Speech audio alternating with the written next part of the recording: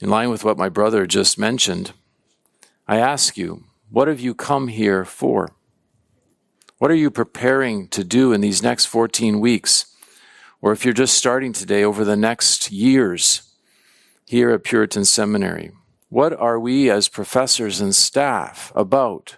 What are we aiming to do here in these weeks and in our lives?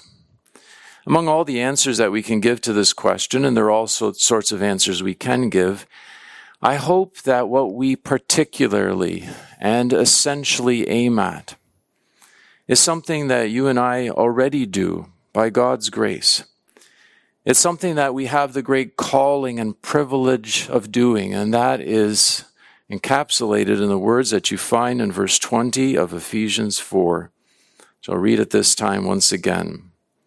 But ye have not so learned Christ, if so be that ye have heard him, and have been taught by him, as the truth is in Jesus. Our topic today is what it's all about, learning Jesus.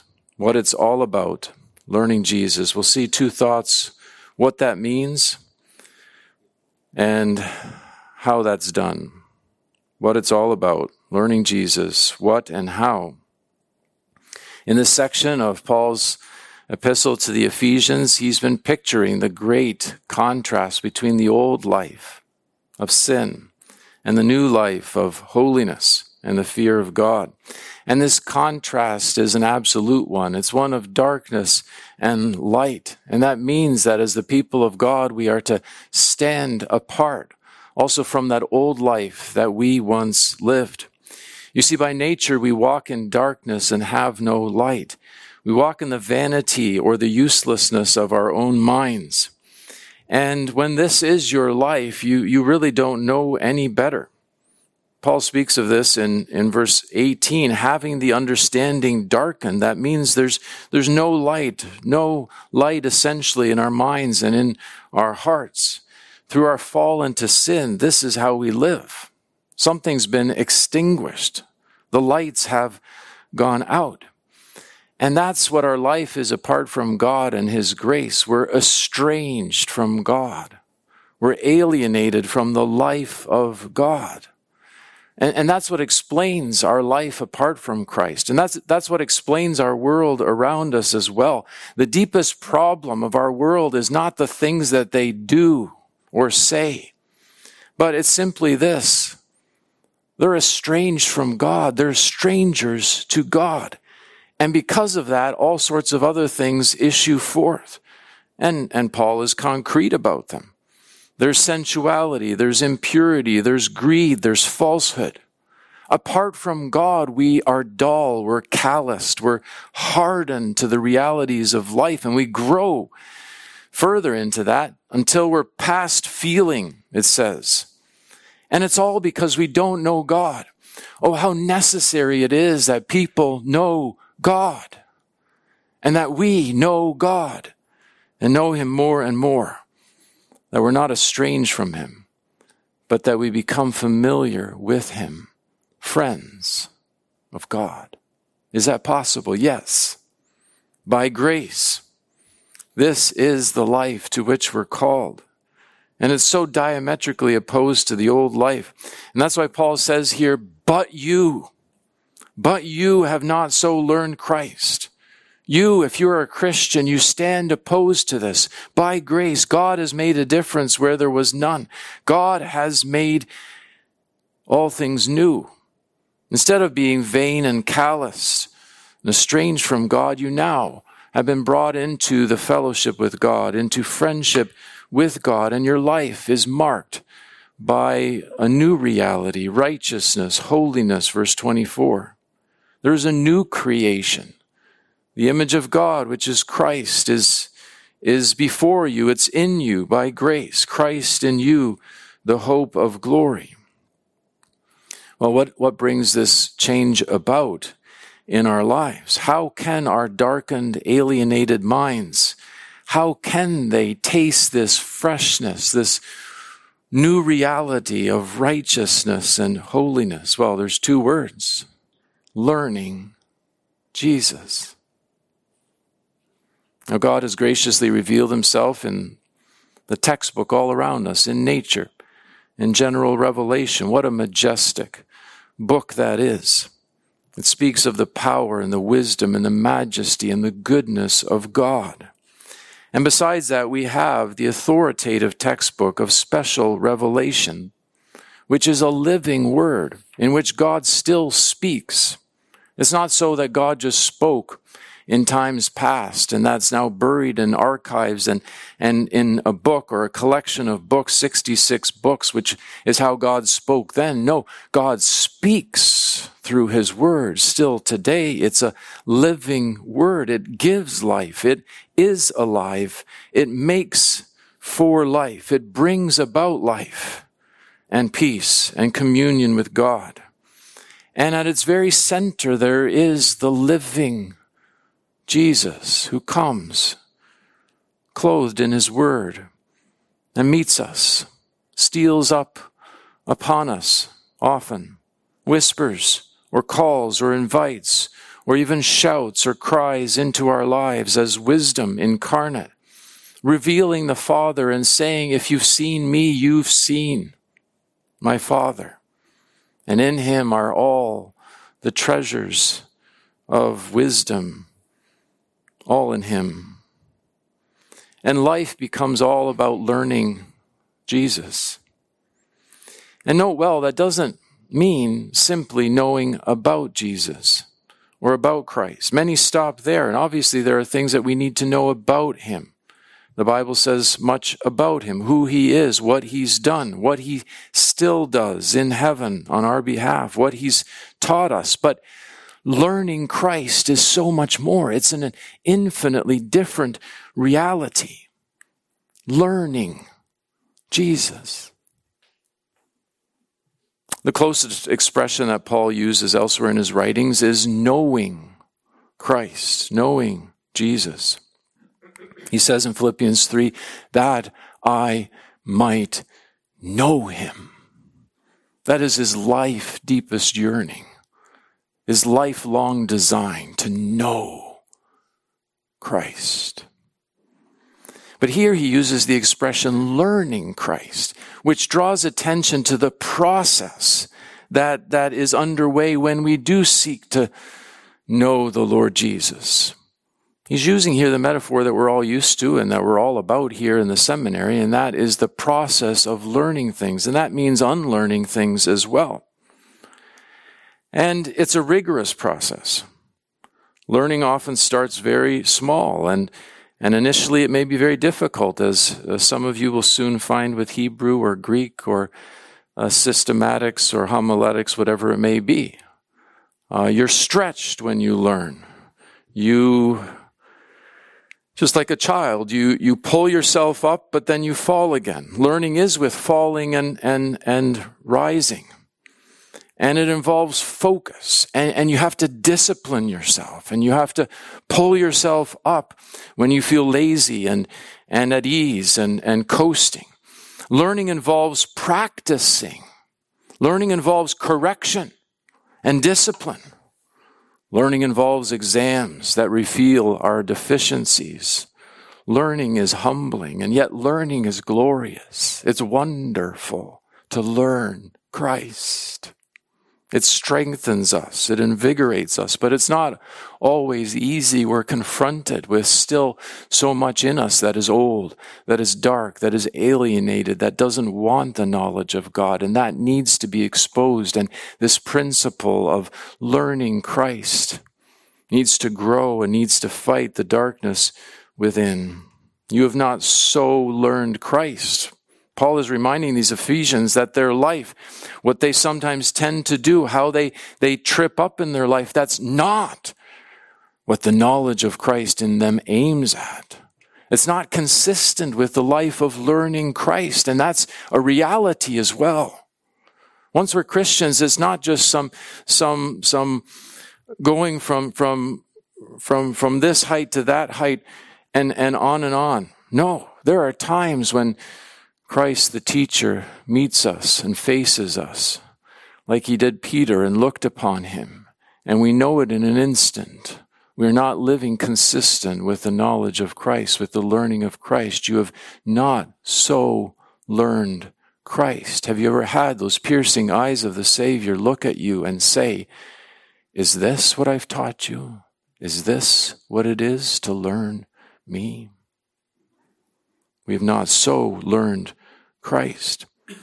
But that also means that there is a life that issues from this knowledge of Christ. There is a pattern of life that evidences whether we've learned Christ and whether we're growing in that knowledge of Christ.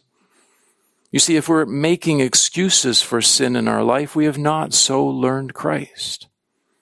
If we imagine that Christ will not conquer sin in our lives, we have not so learned Christ. If we are not wanting to put on the old man, we have not so learned Christ.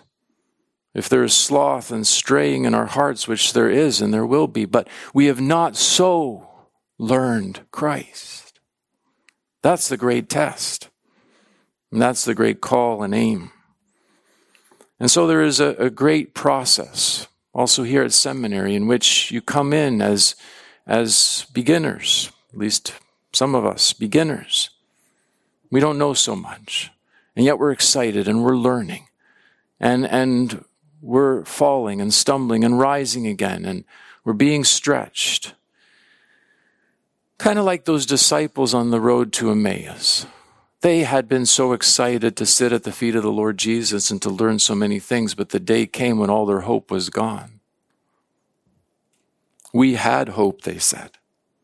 Their expectation was dead, buried, gone, along with the Lord Jesus, whom they thought was forever gone. We had hoped. You might face a day like that in this semester where you say, I had hoped to become a minister. I'd hoped to be a counselor. I'd hoped to attain to something. We had hoped. You've not so learned Christ, because Christ comes and is already alongside these people walking to Emmaus. A stranger initially, but he's teaching them. He's opening up the scriptures. He's opening up himself, and he's opening their hearts, and something happens whereby in the review they say, was not our heart on fire while he talked with us, while we were learning him, while we were getting to know him? May that happen.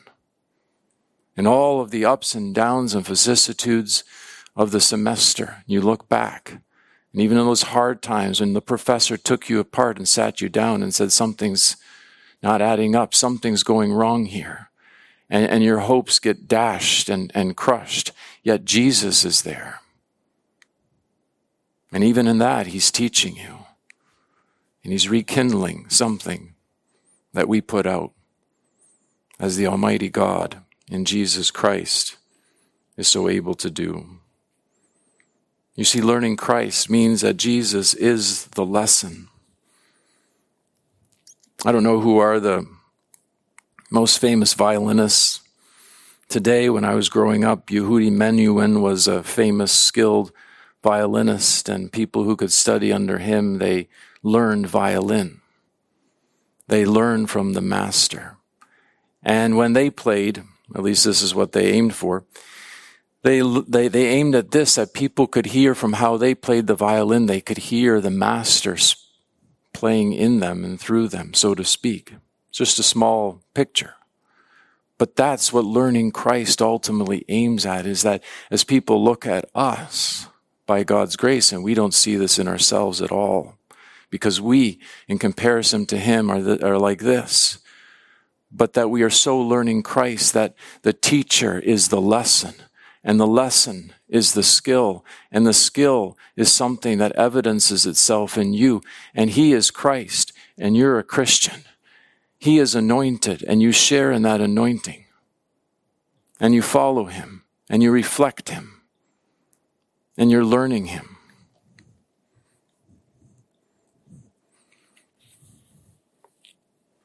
Learning Christ is a profound lesson. It's a deep lesson. You never get done with this. It will truly take a whole eternity to learn it. And we'll never get out of that. But it's also, and don't mistake this, it's a simple lesson as well. It's not something for which you have to climb into the depths or climb up to heaven. Nicodemus was a master in Israel, and yet the Lord had told him that he had to be born again and to become like a little child. He was too learned in this world's wisdom. He needed to step down from that height. The wayfaring man, though a fool, shall not err in the way of holiness. We need to learn at the feet of the Lord Jesus. It's a profound and simple lesson. It's also a comforting lesson. The lessons learned at the feet of Jesus are filled with comfort. Comfort ye, my people, says your God. Speak comfortably to Jerusalem and cry unto her, your warfare is done. Your iniquity is pardoned. You've received from the Lord's hand double for all your sins. And that's what Christ is teaching to us. He's pouring comfort into our soul. There's no lesson in life that is more comforting than the lessons that Christ is willing to teach. And yet at the same time, they're challenging and convicting and continual lessons as well. They're lessons that change us and transform us.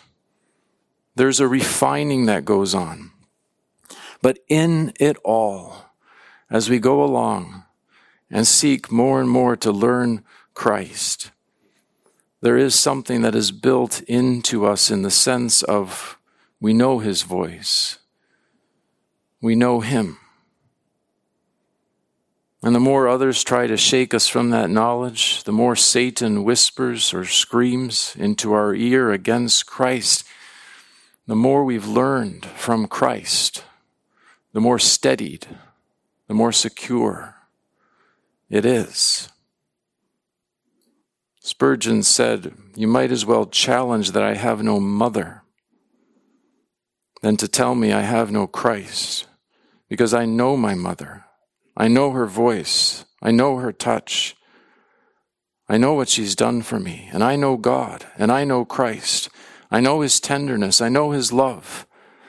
I know that he is the high priest of my profession. I know he's the intercessor of my life. I know he's risen because I spoke with him this morning. You can't tell me he's not real and he's not there.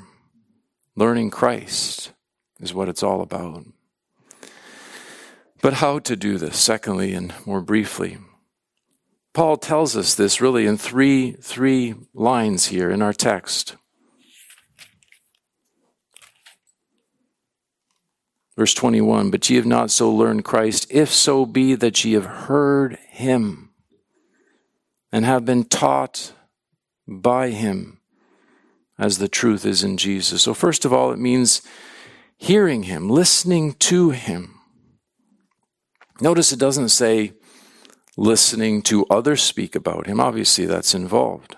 But listening to him, if so be that you have heard him.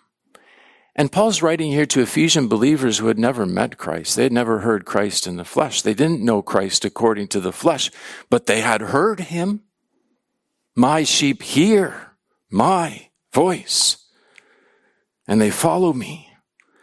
And so what he's saying here is we need to have that communion wherein we hear Christ speaking through his word. We're not talking about a mystical voice apart from the scriptures.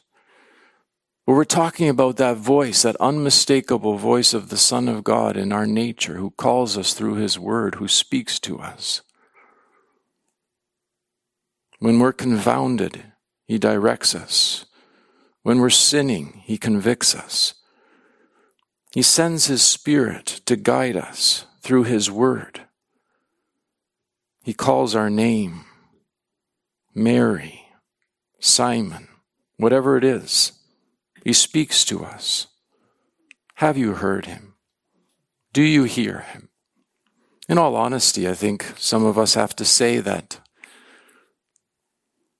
Sometimes times go by when we hear his voice. We're deaf and dull to them. Or God, for all wise reasons, withdraws his voice, that close voice. But he's still speaking. He's right there. Even when Mary in the garden thought they had taken away her Lord and she didn't know where he was. He was right there behind her. And his voice she recognized when he called her name. That's what we should aim for in the semester, is to hear his voice.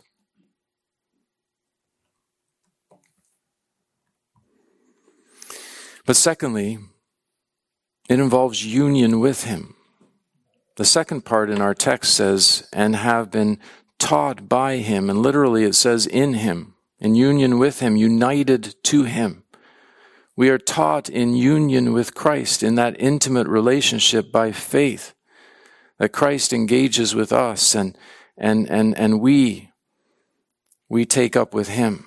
We are united to him as husband and wife and husband are united. There's a familiarity, there's a commitment, there's a love, there's an intimacy, there's a respect, there's a self-sacrifice, there's a union which grows. And so it is with the Lord Jesus Christ, and anyone can have that union. It's not simply for the wise and prudent, but it's for babes, it's for sinners. It's for you and me, and aim for that, and look for that, and grow in that union with Christ. Be careful for those things that take away from emphasizing that union, that distract you from that. The esteem of men, the accolades of people, the voices that drown out the voice of the Savior. No communion with the Lord Jesus through his Spirit.